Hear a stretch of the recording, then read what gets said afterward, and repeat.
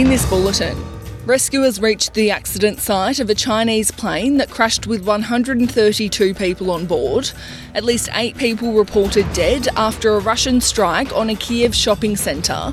And in sport, a date finally set for the AFLW Grand Final. With the latest SBS news, I'm Amy Hall.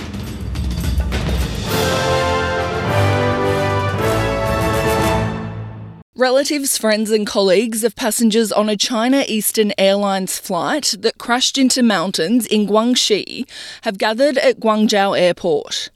Flight MU5737 had 132 people on board when it crashed, including 123 passengers and 9 crew members. But local media say there are no signs of survivors. The flight was travelling from Guangmi in Yunnan province to Guangzhou when it lost height rapidly from its cruising altitude. The airline says it deeply mourns the passengers and crew, but has not specified how many people have been killed. Around a dozen people were waiting at the airport in an area for relatives of passengers on the flight. Mr. Yan is a colleague of Mr. Tan, who was on the plane when it crashed. 他的心情是非常的复杂，然后接到电话的第一时间，他就是 His relatives had very mixed feelings when I broke the news, and they were sobbing. His mother didn't believe this had happened. After I confirmed the news to her, she was sobbing. Then she said she will be here as soon as possible, because she was very sad. Her boy was only 29 years old. The Russian military says it has hit a shopping centre in Kiev because it was allegedly being used to store rockets. At least 8 people are reported dead after the Russian missile strike. Russian Defence Ministry spokesman Major General Igor Konashenkov says Ukrainian forces used the shopping centre to reload multiple rocket launchers and store rockets to shell Russian troops. Live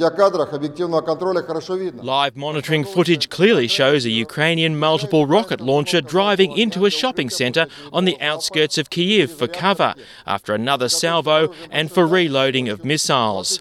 On the night of March 21, a battery of Ukrainian multiple rocket launchers and a storage base for their munition in an idle shopping centre were destroyed by high-precision, long-range weapons. His claims could not be independently verified.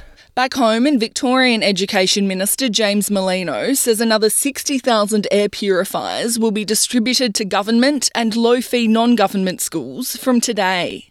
That's on top of the 51,000 air purifiers already sent to schools since the start of Term 1.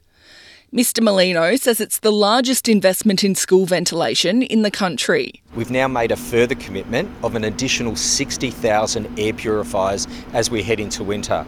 We know as we head into the colder months, windows get closed, doors are shut to provide comfort for students and teachers, but that means that those classrooms then become high-risk settings. So this commitment of 60,000 additional air purifiers by the start of winter will mean we have a total of 111,000 air purifiers across our Victorian schools. Victoria has recorded 9,594 new COVID-19 cases, 7 more deaths and 256 hospitalisations. And in New South Wales, there are 20,960 new infections, 4 deaths and 1,177 people in hospital. Australia and India will establish a task force to develop qualifications recognition arrangements between the two countries. The announcement comes after Prime Minister Scott Morrison and his Indian counterpart Narendra Modi held a virtual meeting on Monday. The task force will address the recognition of online and blended learning, joint degrees and offshore campuses. Acting Education and Youth Minister Stuart Roberts says it will give Indian and Australian graduates more opportunities to use their qualifications. To sport, and the AFLW Grand Final is now scheduled for Saturday the 9th of April after delays in the fixture. The qualifying final between the Brisbane Lions and Collingwood has been rescheduled for Sunday after the Pies couldn't field a team due to a COVID-19 outbreak.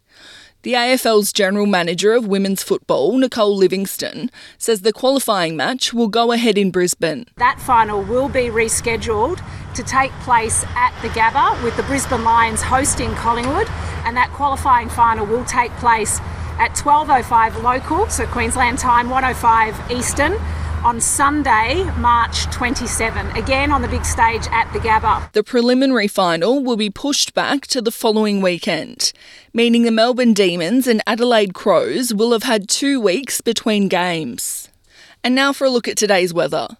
Mostly sunny in Perth and a top of 28 degrees, a shower or two in Adelaide and 26, showers developing in Melbourne and 25, showers in Hobart and 20 degrees, mostly sunny in Canberra and 29, much the same in Wollongong and 26 degrees, similar conditions in Sydney with a top of 27, mostly sunny in Newcastle and 29, sunny in Brisbane and 30, mostly sunny in Cairns and 31, and a shower or two and a possible storm in Darwin, 33.